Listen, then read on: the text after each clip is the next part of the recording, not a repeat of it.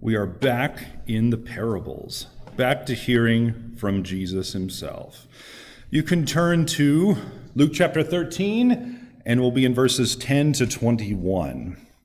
The parables of the mustard seed and the yeast. So I'm going to start with this. This is a parable about the kingdom, about how the kingdom isn't going to come in a way that's big and powerful and outwardly impressive. In 1966, John Lennon is quoted as saying, "We," meaning the Beatles, "we are more popular than Jesus now.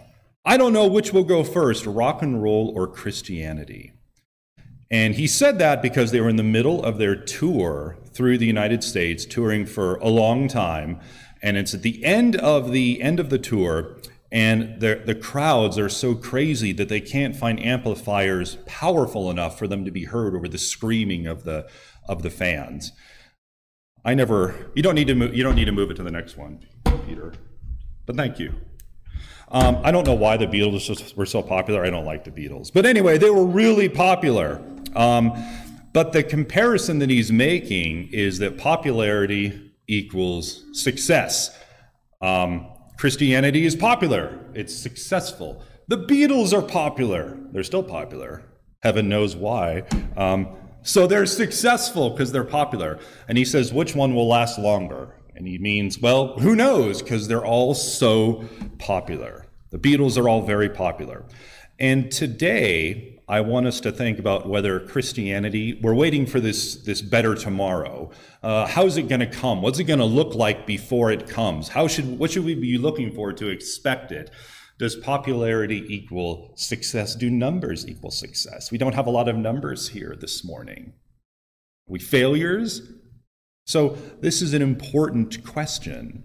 And today Jesus says, no, popularity does not equal success. And like teaching sometimes does in real life, our two parables don't come from this formal lesson plan Jesus has, but it comes probably from an unplanned remark that Jesus makes as a result of something that happens in the synagogue where he's teaching. So we're going to talk about today, does outward popularity equal success for the gospel, for God's kingdom? We'll be in Luke chapter 13, verses 10 to 21. We're going to go through the passage first, and I'll make a bunch of comments, and then I'll talk about, well, what are you supposed to do with this? What are you supposed to do with what Jesus says in these two parables today in 2023 America? So let's pray, and we'll dive in. Dear Lord, we come to you today in Jesus' name. Help us to judge things the way you do. Help us to calibrate our expectations. Help us to channel any disappointments, any disillusionments we might have, and to reorient them in a positive direction. Help us to see what you say about your kingdom and what we should expect from it while we wait for you to come back, and help that to encourage us so we can lead faithful Christian lives today, tomorrow, next week, next month, while we wait for your Son to return for us. In Jesus' name we pray, amen. So this is what our parable says. Are you moving it, Peter? You are? Well, don't. I have the power. I'm about to say there's a ghost in the sound booth or something. But you're moving it at the right time, so how about that? So this is what it says. On a Sabbath, Luke chapter 13, verse 10, on a Sabbath, Jesus was teaching in one of the synagogues, and a woman was there who had been crippled by a spirit for 18 years. So Jesus is in a synagogue. So he's probably, we don't know where he is. I think he's up north, in the Galilee area. And every time Jesus is in a synagogue, bad things happen. Because every time he goes into a synagogue and he teaches completely differently than the religious leaders teach. Because the system that was around at that time was a perversion of what the Old Testament was supposed to be about. It had become really legalistic. A relationship with God is based on these list of 8,000 rules and making sure you follow them okay. And if you don't follow them okay, you need to fix it and then follow them okay now.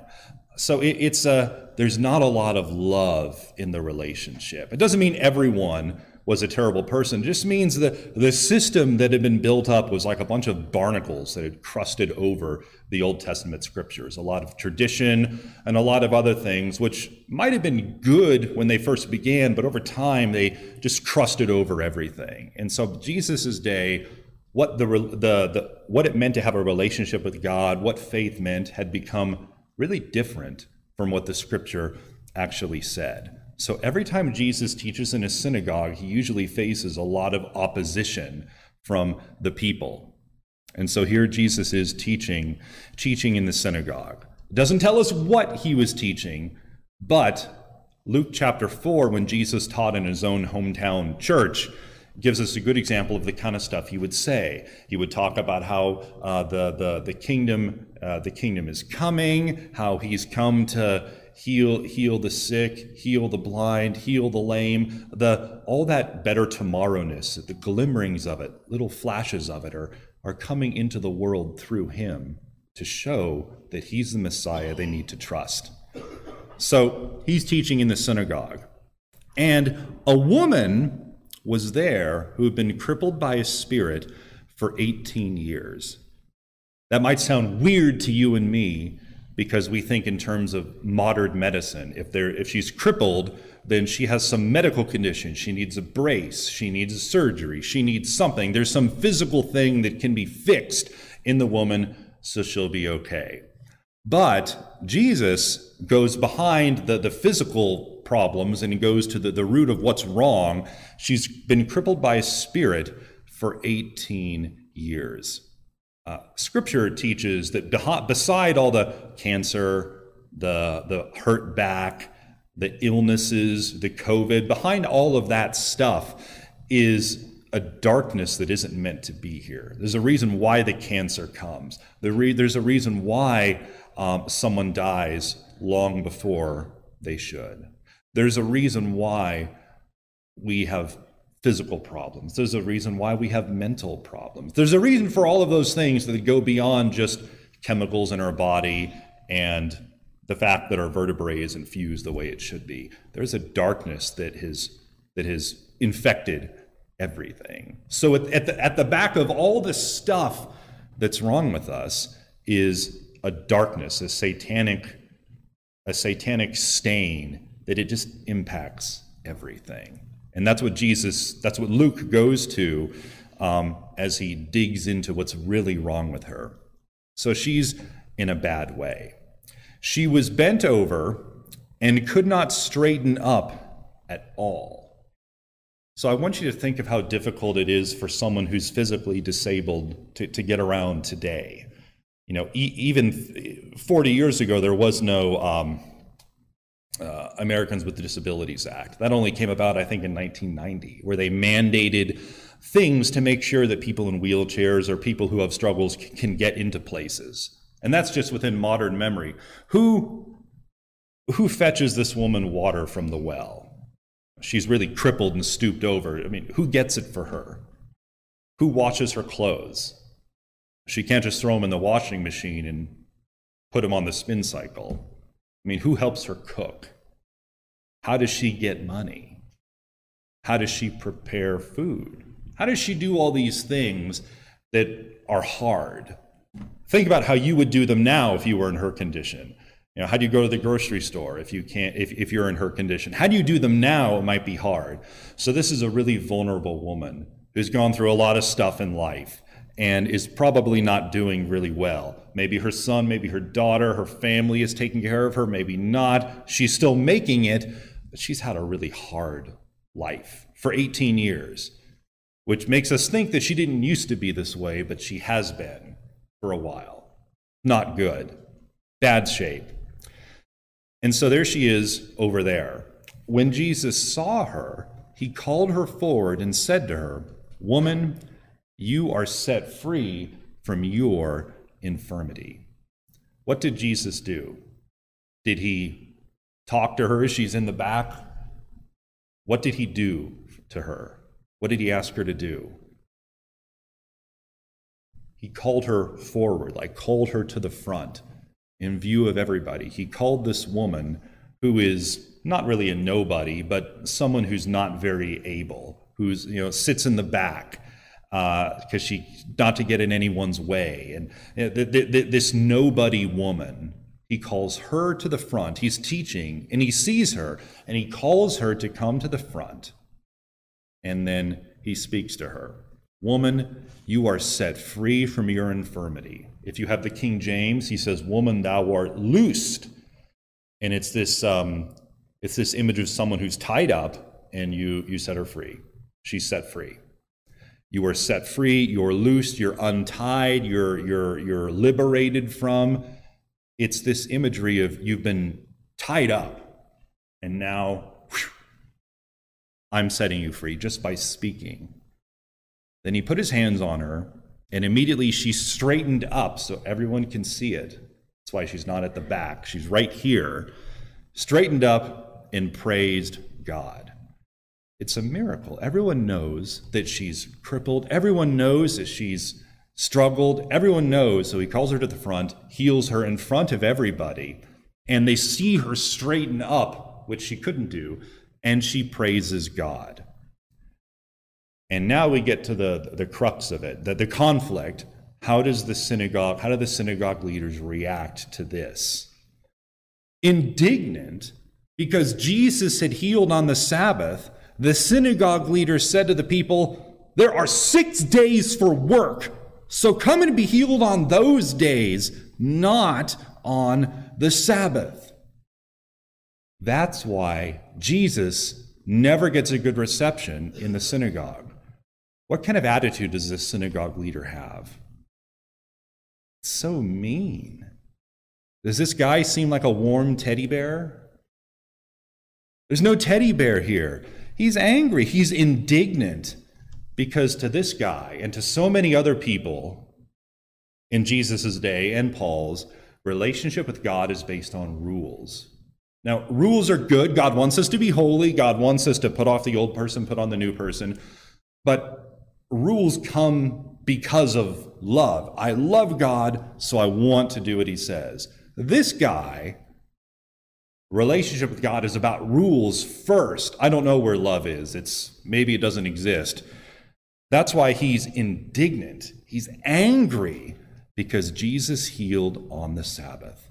There are people who trend that way still today. I was in a class in seminary where there was this big discussion because the teacher believed we can only do things in church on Sunday that the scripture explicitly shows us. And so he said, if you have an Advent candles, you're sinning against God and in creating false worship, just like Aaron's sons did in Leviticus 10, and they were destroyed by fire. You can't put an Advent wreath. You can't have a banner. You can't have those. They need to go. It's not in Scripture. You can't do anything that's not in Scripture. And the attitude was very self-righteous.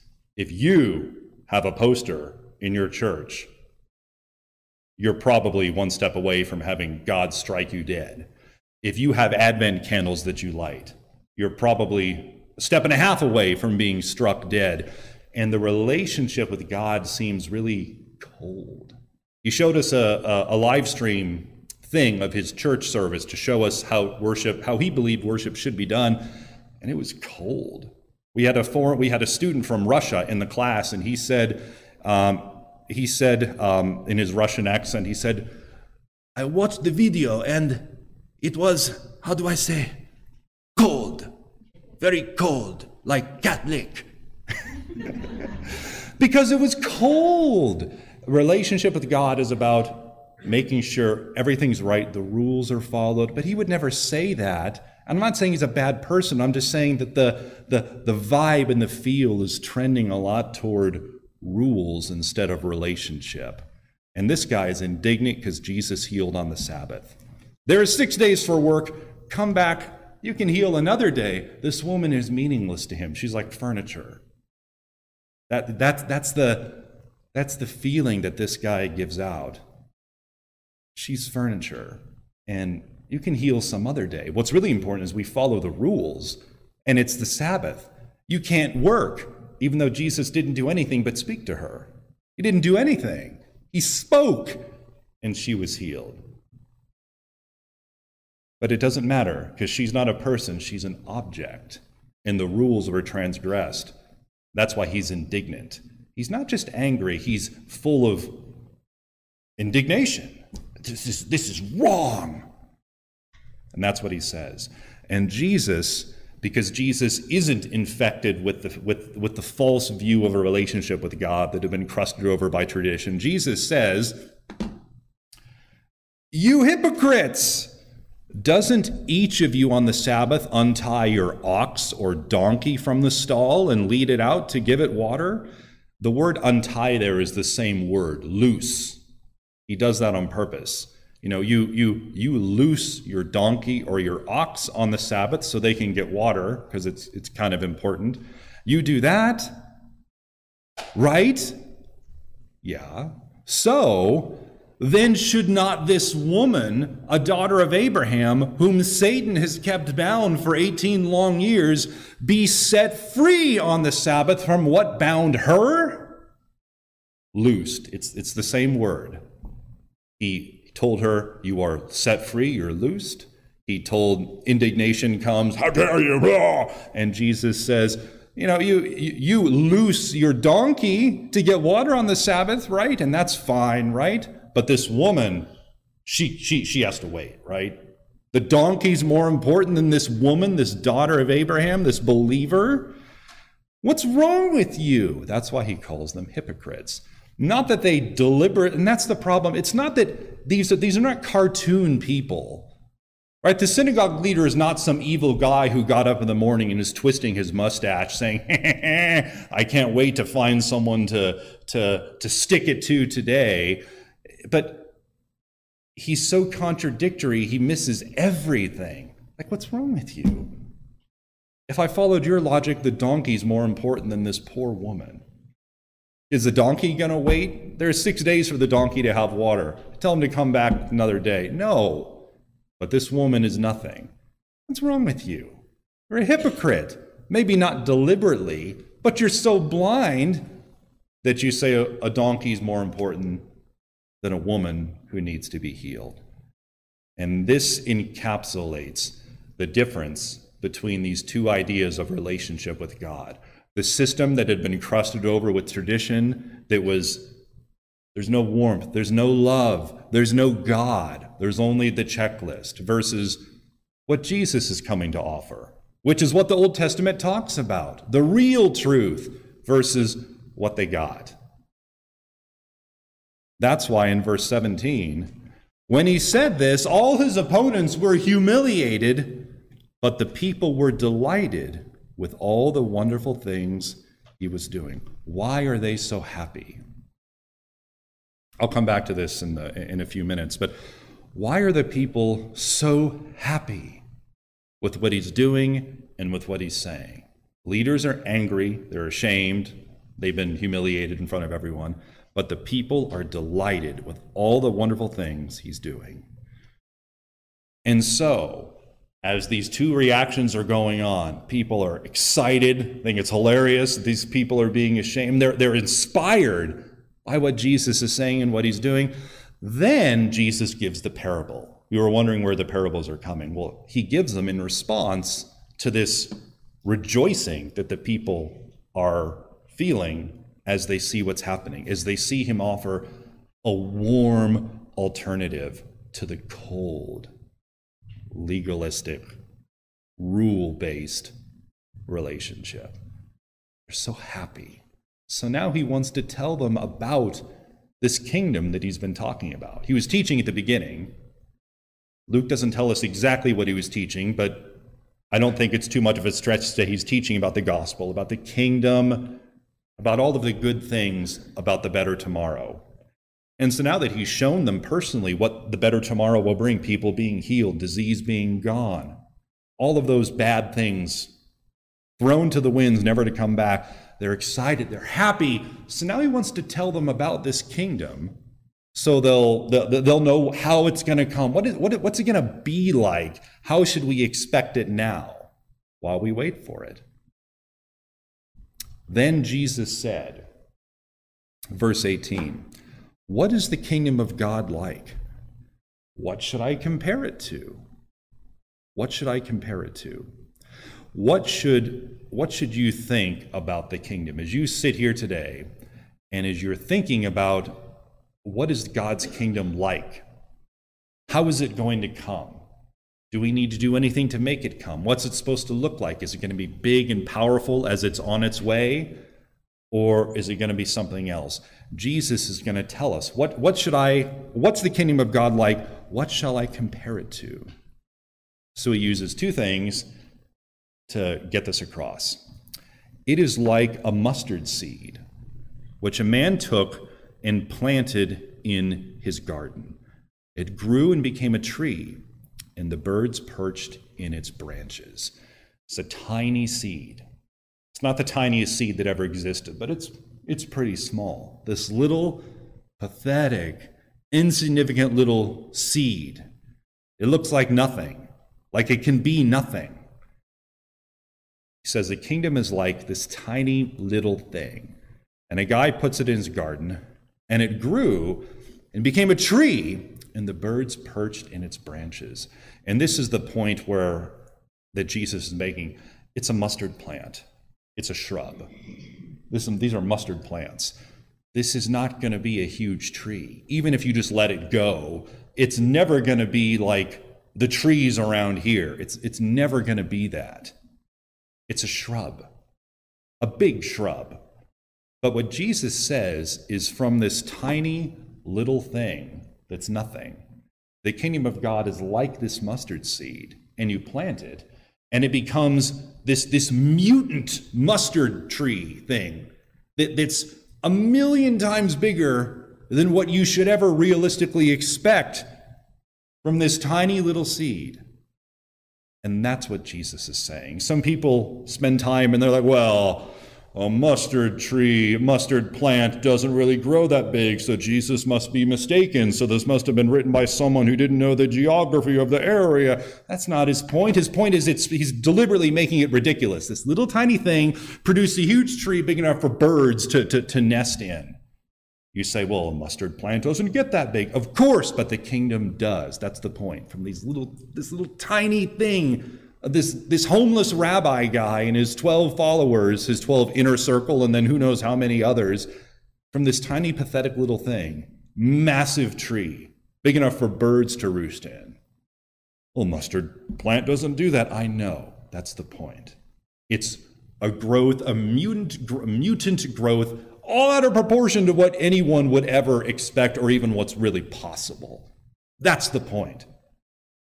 Little insignificant beginning, and in the end, an amazing, huge tree that is not possible. Because the mustard plant doesn't grow that big. That's number one. That's the first comparison that he wants us to get. His kingdom looks so small and pathetic, but it grows to mutant-like proportions, all out of bounds from what it ought to be. And the next one, again, he asked, what shall I compare the kingdom of God to? It is like yeast that a woman took and mixed into about 60 pounds of flour until it worked all through the dough. If any of you have a bread machine at home and make bread, you make the dough and you add yeast, and mysteriously over the course of the time that it bakes, it rises and everything. This small amount mixed into the dough permeates the entire thing and it changes the whole thing. And if you forget to add yeast and you open the bread maker, it's done. You're like, oh, oops, forgot to add the yeast. It's this flat looking thing, this dense, it's not good. Add the yeast so it rises. And that's Jesus's point. His kingdom is like this little tiny thing. And he gives this huge mass of flour as an example of how small a thing can have such a huge impact. But what are most bread makers? 1 pound? 1 pound bread maker? maybe 2 pound. This is 60 pounds of flour. Yeast mixed into this huge thing of flour, 60 pounds, but yet it works all the way through it and makes the entire thing rise. That's the second thing that the kingdom is like. Even the smallest things that we do for God have an impact all out of proportion to what they seem to be. Just like that yeast has an insane impact on the 60 pounds of flour that you mix together. It permeates and impacts the entire thing. And that's the end of our parable. So now I want to go back to the question as to why he told the parable. Why were the religious leaders so humiliated and the congregation so happy? I think it's because of what they saw, what they'd seen their whole life from the synagogue leader and well-meaning people like him, where relationship is rules, indignant because the rules have been broken. That versus what Jesus is offering, the reality. Rules versus love. We love him because he first loved us. The religion they're used to is cold. God is portrayed like as this bully policeman who's ready to just pull you over for no reason whatsoever, looking for the slightest excuse to pull you over. That's the kind of God that they'd been taught to expect. I can't be in the same room with a Gentile because now I'm contaminated. And if I don't follow all these 300 rules about the Sabbath, then I've broken the law and need to obtain atonement. They're all rules that have that aren't in Scripture. And so if you live like that, where a relationship with God is based on you can't do that, you can't do that, you can't do that. If you're going to do this, make sure you don't do these 20 things too. Your idea of God is as the bully policeman with his club, ready to yell at you. But that's not what the God of Scripture is. And when they see the distinction between Jesus' love for this woman, he healed her, versus, this is not appropriate. When they see that, that's why they're so happy. That's why they're so delighted. He'd been teaching them, and now they see. They see the difference. The leader's not happy. He's humiliated. Jesus shows them in verses 15 and 16 that relationship with God is about love. It's about showing more mercy to a woman who needs help than a donkey. And so as they're overjoyed because they see this, these parables flow from that contrast, the model they've been raised with versus what Jesus is offering. So in verse 18, when he starts telling them about the kingdom, he's basically saying, so, okay, you're very excited about, let me tell you about the kingdom that I'm talking about, where love and mercy will reign, where people will be healed like this woman, and more diseases, no more cancer, no more COVID, no more flu shots, no more any of that. Let me tell you about this kingdom and how it's going to come. So what does the mustard seed have to do with you today? What's the leaven, if you like the King James version, the leaven or the yeast? What's that have to do with you today? What are you supposed to leave here with? I think we need to leave here with a different mindset. That's what I think the Lord would have us leave here with. The mustard seed. This tiny little thing produces a mutant tree, all out of proportion to what it ought to be. In America, this is why this is important, and this may not be you, but I think it speaks to a lot of Christian frustration. In America, we sometimes think of Christianity's future in negative terms because things aren't good anymore. Things aren't the way they used to be. We remember a day. Are you doing something again, Peter? Okay. We remember a day when people knew what gender they were, right? There was a day when that was real. There was no confusion. We remember a day when we knew who it was right to love and who it wasn't right to love. We remember when things were the way they were supposed to be. We long for Mayberry or something like it. Wholesome, goodness.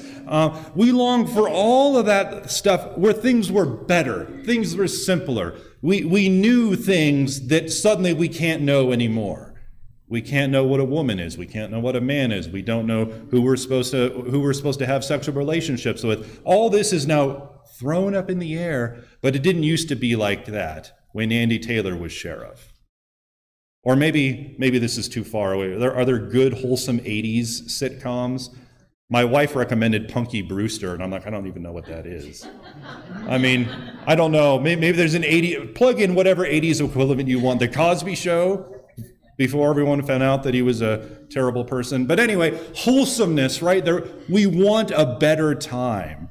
And so when we think of, when many Christians think of Christianity in America, we tend to do a few things. We tend to think in terms of despair, because Mayberry is not coming back. And we think in terms of restoration. It should come back, though, and we need to fight to put it back. You know, we want Sheriff Taylor and we want Aunt Bee and Barney Fife. You know, we need to bring these people back. They did bring them back in a TV movie from 1986, so I can't speak to how good that one was. But we want them to come back, or we want that old time to be back, or we want to just escape. Come, Lord Jesus, because everything's going to burn down. I just want to get out of here. So we think in a negative way. And so we read the mustard seed parable, and even though we might not admit it, we might smirk or snort or say, well, this parable doesn't seem to make much sense today, because it doesn't seem to be the kingdom doesn't seem to be a big tree where all these birds are nesting. It seems to be a dying tree, like the tree in my backyard, you know. Things aren't going well, and they're getting worse. So where is this out of proportion triumph that Jesus promised? Because I don't see it. You might think that. So what are you supposed to think of the mustard seed parable today, when in America, at least here, there's not a lot of good stuff happening from a kingdom perspective. This is where we need to change our perspective. Christianity is exploding.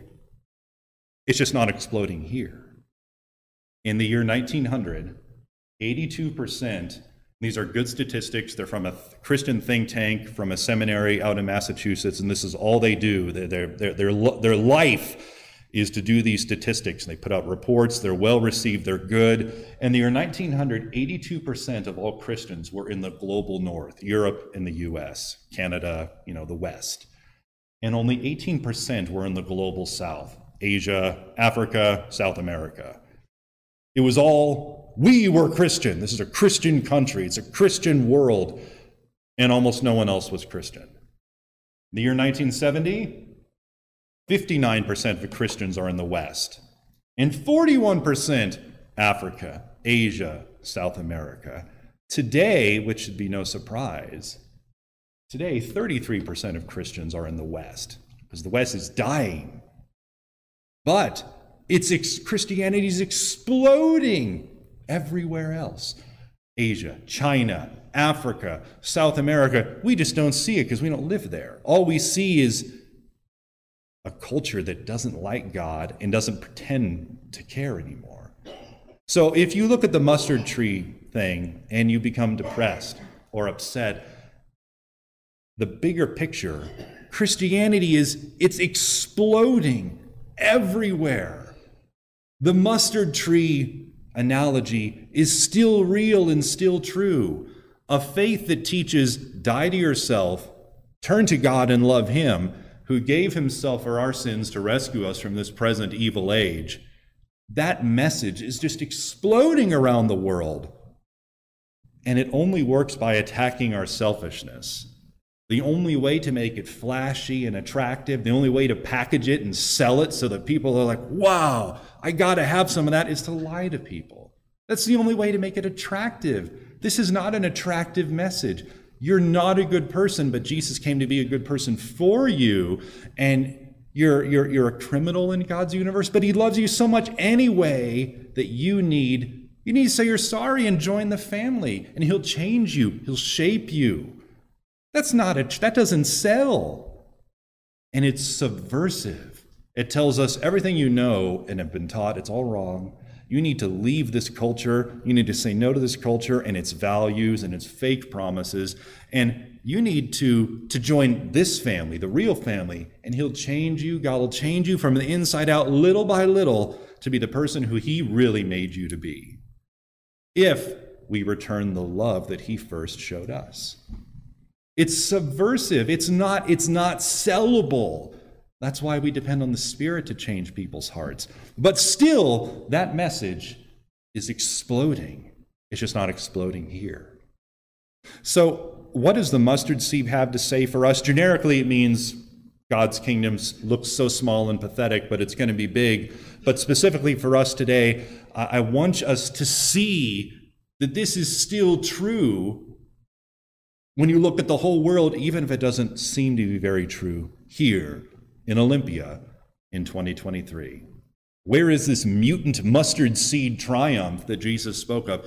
It's going on everywhere. It used to be going on here, back when Sheriff Taylor was in town. But Sheriff Taylor's retired now. And his deputy, okay? And Aunt B, I don't know where she is, but it's exploding in other places. We still have work to do here. It's just harder. It's hard. This message that's really unattractive to natural people, it's still changing hearts and minds today. That's where I think the mustard seed parable can reshape our perspective. Don't look at the world through a lens of despair, post-Christian society, everyone hates Christians, and have this Eeyore sort of Christianity. We don't need Eeyore Christianity. It's still happening all over the world. It's just particularly difficult here. The second thing we can learn from the parable of the yeast, are you depressed? This goes along with the other one. Are you depressed about Christianity in America? Are you depressed about our small church? We don't have a huge church. I don't know why. If there's some pixie dust that I'm supposed to sprinkle as I drive my car that'll just make people come, if you know where it is, then tell me so I can buy it. I'll have the church buy it. And I'll sprinkle some, and then we'll be fine. But this is a small church. You know, will anything, do you sometimes think, does anything we do really matter? The pray and go thing, where we meet once, we're starting again at the end of this month, because Thanksgiving and Christmas we took off. We meet once a month on a Saturday at the end of the month, and we go distribute door hangers to neighborhoods in the area. And the last time, there were 4 of us. And you think, well, how pathetic, what's the point? You know, we're just nothing. We're just like trying to empty the ocean with a thimble. The only reaction we've got from it is some angry old guy who called and said that we missed the no soliciting sign that he had on his porch, and he was really angry. That's the only reaction we got from it, right? And you're like, well, what's the point? It doesn't matter, right? We do evangelism videos 2 a month, and we advertise them on Instagram and Facebook. And we get tons of people view it. A few people comment. They're usually Christians, and they say amen with prayer emojis and things like that. Are we really reaching people who don't already agree? I don't know. So what's the point? You know, we're doing every 3 months, we want to do this music evangelism thing where we advertise in the community, invite people to come and have pizza, and we sing Christian songs together, and little snippets I'll explain. I take a moment to explain, this song is about this, so listen to these words. And, you know, no one came the last time we did it. No one came because it was raining. That's what I tell myself. It's terrible rain outside. So a lot of people said they would come, and they didn't come. So what's the point, right? Depressing. Everything we do, nothing happens. So are you depressed about the little things that we do that don't seem to mean anything? The youth thing? The first month we started, which I hope will be February, we'll probably have 4 kids. How pathetic, right? That's what you might think. It doesn't matter. All these little things, it's so sad. No one cares. It doesn't mean anything. It doesn't make a difference. That's what we think. Jesus, in this parable of the yeast, this little tiny amount that you put into this massive 60-pound vat of flour, yet it mixes and permeates all the way through it and has an impact. That's what Jesus, I believe, is getting at here in our context, is even the smallest things that you and I do for his kingdom has an impact, a meaningful impact, all out of proportion to how little it seems. You volunteering to help teach kids once per month in the children's church. There's only, on a good day, there's only 5 kids. Oh, woe is me. What's the point? It doesn't matter. It does matter. It does matter. You contributing things for the Union Gospel Mission back there, the bin. It's even a small bin. I mean, you could think, well, how sad. It's just this little pathetic bin back there. What is that? When you look at the homeless encampments everywhere, what is that really going to do? It does matter. You passing out door hangers, maybe not every month, but coming to pass out door hangers for the pray and go thing.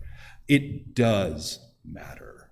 You praying for your coworkers matters. You teaching your kids about God at home matters. The things you do that seem so silly, they don't seem important, they don't seem big, they don't seem important. This isn't a mega church. There's no fog lights. I don't have that microphone thing. I don't have a graphics design team. None of that. I'm doing live stream and preaching at the same time, and I'm trying to finish in 5 minutes, or Peter will have to press the button again, and then it'll go off.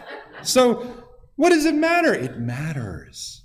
It matters. The little things that seem so silly have an outsized impact that we might not even see. Like Paul said, I planted, Apollos watered, God gave the increase. This could be an excuse to just do nothing and say, well, God must not want to bless. But if we are doing things and trying, then we're doing what we're supposed to do. Trying to do things, actually doing things, and they will have an impact.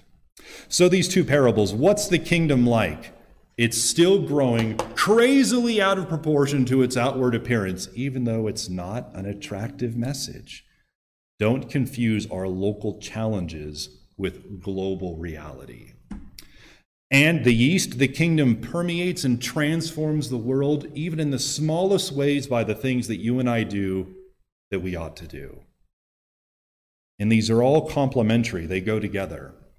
So when we read our Bibles and we get to John 6:14, and Jesus has done a miracle, he's taught people, and then we read they were going to take him by force and make him a king, we shake our heads and we say they were expecting a political Messiah and they didn't listen to what Jesus said. They were stuck with tradition. What fools! And we think that, but how many of us do the same thing when we become depressed about Christianity and our country in 2023? How much doom and gloom do we imbibe from our favorite news sources who lust after ratings?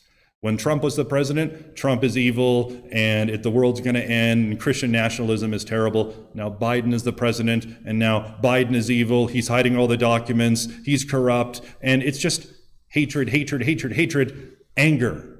And how many of us take that in? And instead of looking at the scriptures, we do the same thing that people did in John 6:14, and we transform our expectations into, this must be fixed now.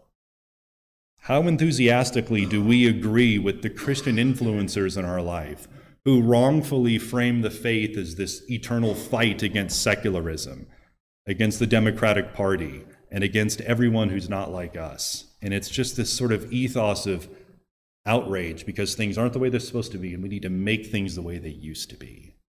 We want something bigger, more powerful, more popular. We want Mayberry back.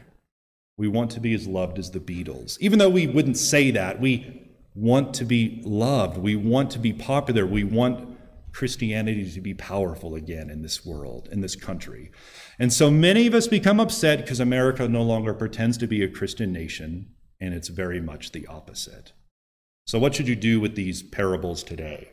Jesus' kingdom was never going to appear as big, powerful, indestructible, and popular. It's this little mustard seed.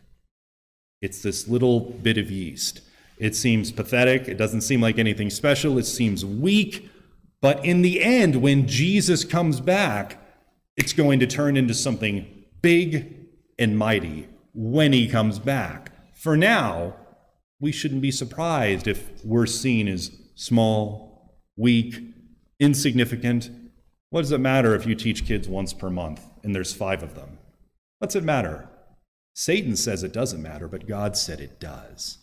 So keep the faith, especially in a small church and in a tough culture that's not friendly to Christianity.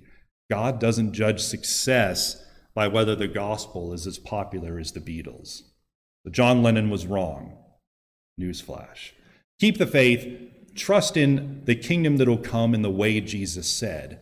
Let's not get confused by expectations that aren't scriptural. Let's keep the faith and trust that God is still permeating this world by the little things you do, and his kingdom will grow and be all out of proportion to the little thing it might seem like in Olympia, Lacey, and Tumwater in 2023. Let's pray. Dear Lord, we come to you today in Jesus' name. Help us to love you more. Help us to have your perspective, not our own, and give us a spirit of confidence and excitement as we look forward to just doing what we're supposed to do and leaving the results up to you as you grow your family to be in your kingdom that's coming. In Jesus' name we pray. Amen.